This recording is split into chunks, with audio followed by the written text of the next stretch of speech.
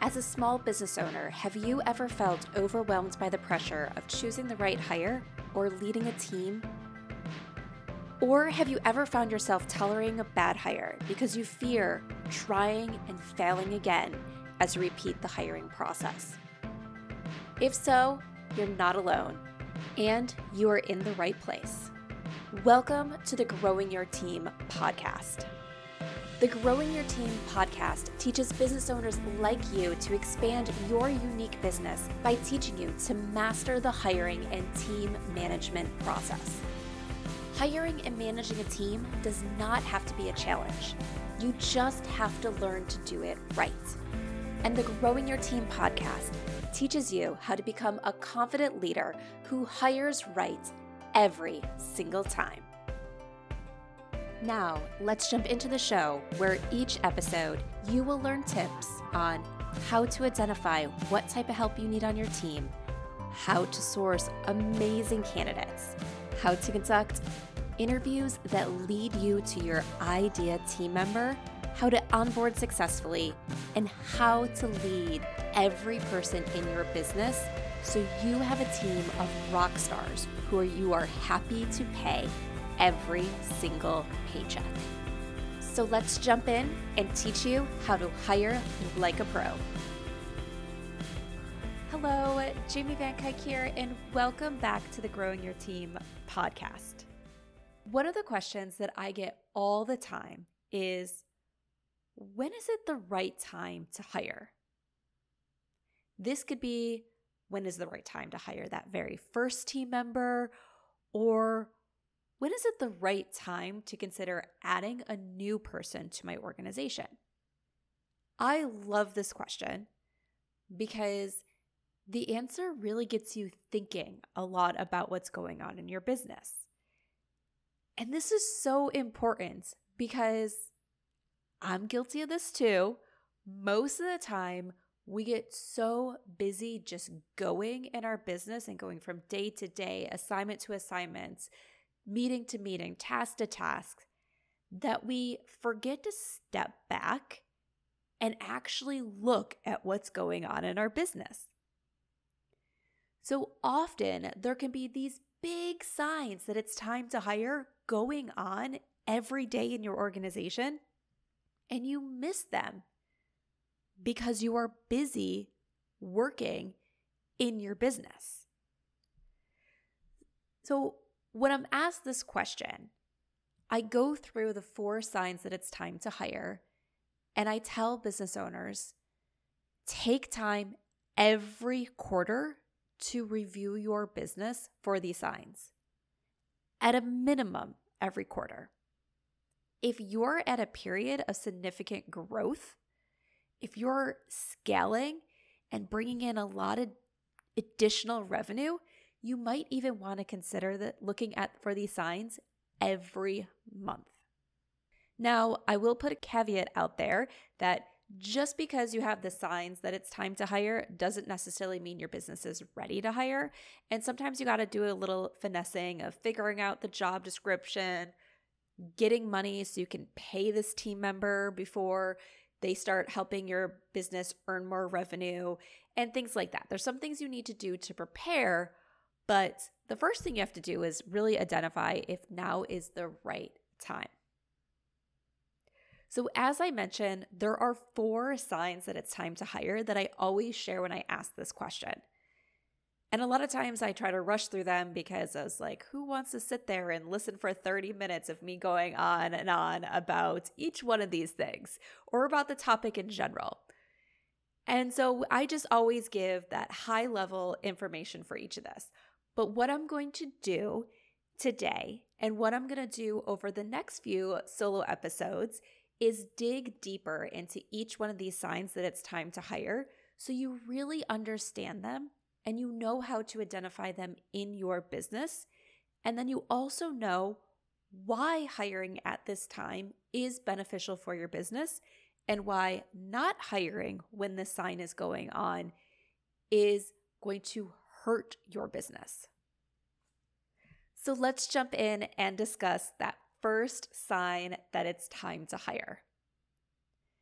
And I always love talking about this one first because this is the one that seems to happen most of the time. Or it's the most obvious that it's time to hire. And that is you're at capacity. So what does being at capacity really mean? It means that you cannot take on any more clients.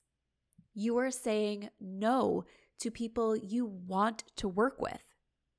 That doesn't mean you're saying no to people that you're like, oh, I'm just not sure if they'd be a good hire. No, you're saying no to the people that you're like, oh my goodness, that's my dream client. Or if you're product-based, that you're having to say, sorry, I can't put my product in another store. I can't complete those orders right now because I don't have the time to produce what is needed for that order. So you're saying no to that good money, that sweet spot of your business, because you cannot take on that additional work, or your team that you currently have cannot take on that additional work. Another way to look at this, to really see for yourself that you're at capacity, is that you have a wait list. So there's people who want to give you their money now, but you're saying, no, sorry, I'm not going to take it now. We'll talk in a few months. And I know what you might be thinking, because I get this question all the time, is, wait, I hear waitlists are good for business. They're used as marketing. They're used to show that there's demand for you or your product or your service. And yes, that is true. Waitlists can be used for marketing purposes. Waitlists can benefit certain businesses, but waitlists can also harm certain businesses. So you need to figure out, is your waitlist working for you or is it working against you? And here's how to do that. With having a waitlist, are you still able to achieve all your revenue goals? With having a waitlist, are you still able to grow your revenue? If those are the cases, then having a waitlist might be beneficial for you. But if you can't meet your revenue goals, or your revenue is stagnant even though you have a waitlist, your waitlist is probably actually working against your business rather for your business. The other thing to look at for waitlist is, do people actually wait?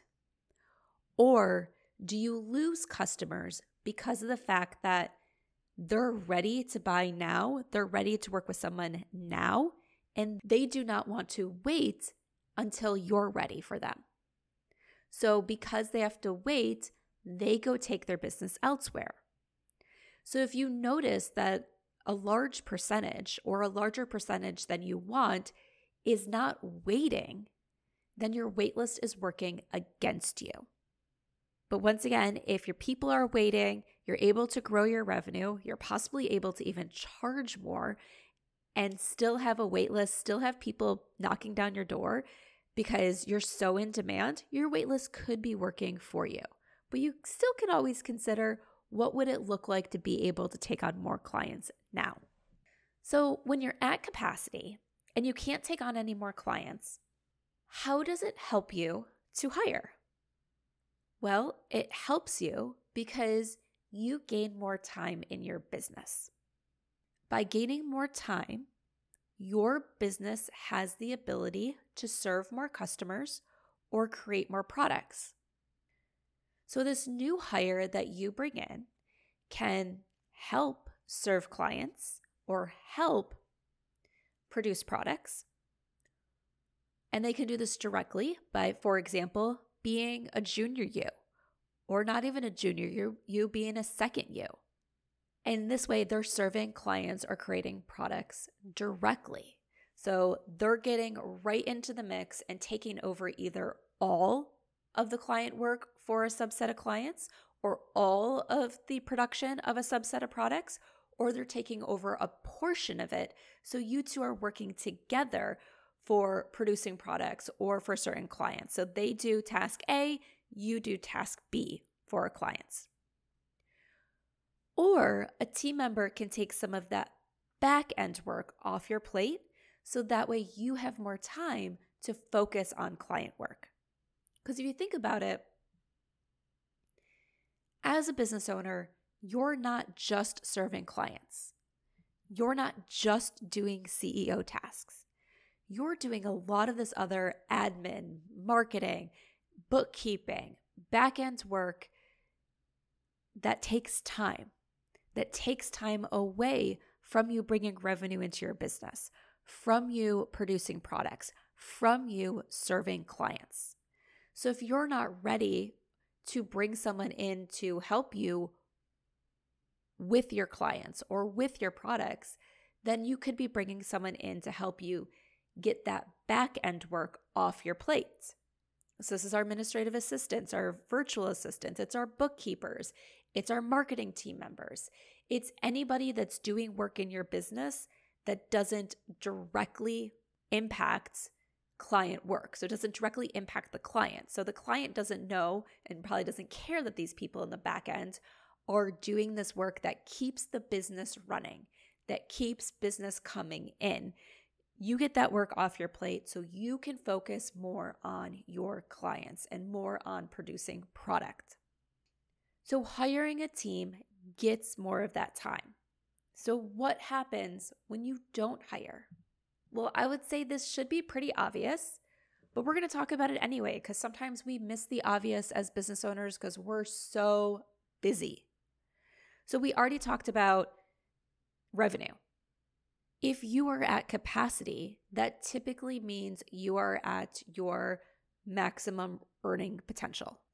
Yes, there's sometimes things you can do where you can increase your prices, but for a lot of us, we can only increase our prices so much before we price ourselves out of the market. So there is that option, but we can only really do that so much. And we need to be able to produce at a value that matches those prices. So if we're super busy, and this is some of the stuff we're going to talk about with future signs, that we're not producing the quality that people are looking for at this price, we really hit a roadblock when it comes to increasing pricing. So we hit a ceiling with our revenue if we don't add more time into our business. As a business owner, you can also become burnt out, right? We can't survive working 60 hours a week, 70 hours a week, 80 hours a week. I know sometimes there's these jokes that go around in business communities as we stop working 40 hours for someone else so we can work 60, 70 hours for ourselves. That's not sustainable. And that's not something that you should be aiming for. So by bringing additional help into your business, you can help reduce how much you're working. And because you have another person in your business, 2 people working 40 hours is not the same as one person working 80 hours because you reach a point of diminishing return. So after you work so many hours a week, you actually start producing things of lower quality. It takes you longer to get stuff done. You're not as focused. So you can get more done in the same amount of hours when you have someone on your team. Because once again, they're working so many hours as a refreshed, productive worker, and you're working so many hours as a refreshed, productive worker, instead of you working all those hours as an exhausted worker that is unproductive for a lot of that time because you've passed your point of diminishing returns. So to wrap up this first sign, you need to consider hiring for your business when you've reached your capacity. You're saying no to your ideal clients.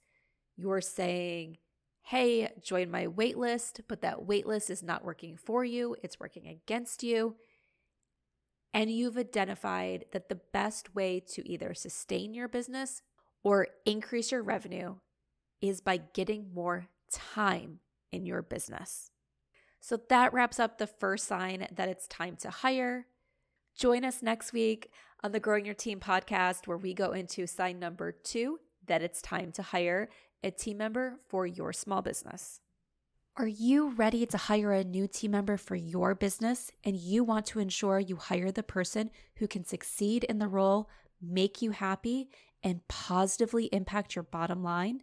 Then let's talk and see how growing your team can help you master the art of hiring. Through bespoke hiring frameworks and comprehensive guidance, you will learn how to attract candidates who have the passion you desire and the skills needed to succeed. At Growing Your Team, women entrepreneurs and leaders work with us to help them expand their unique businesses by teaching them how to hire like a pro. Let's connect and see how we can help you. Send me an email at jamie@growingyourteam.com. That's Jamie, Jamie, @growingyourteam.com, or head on over to growingyourteam.com/jumpstart, with jumpstart being all one word, and let's talk about how you can become a confident leader who hires right every single time.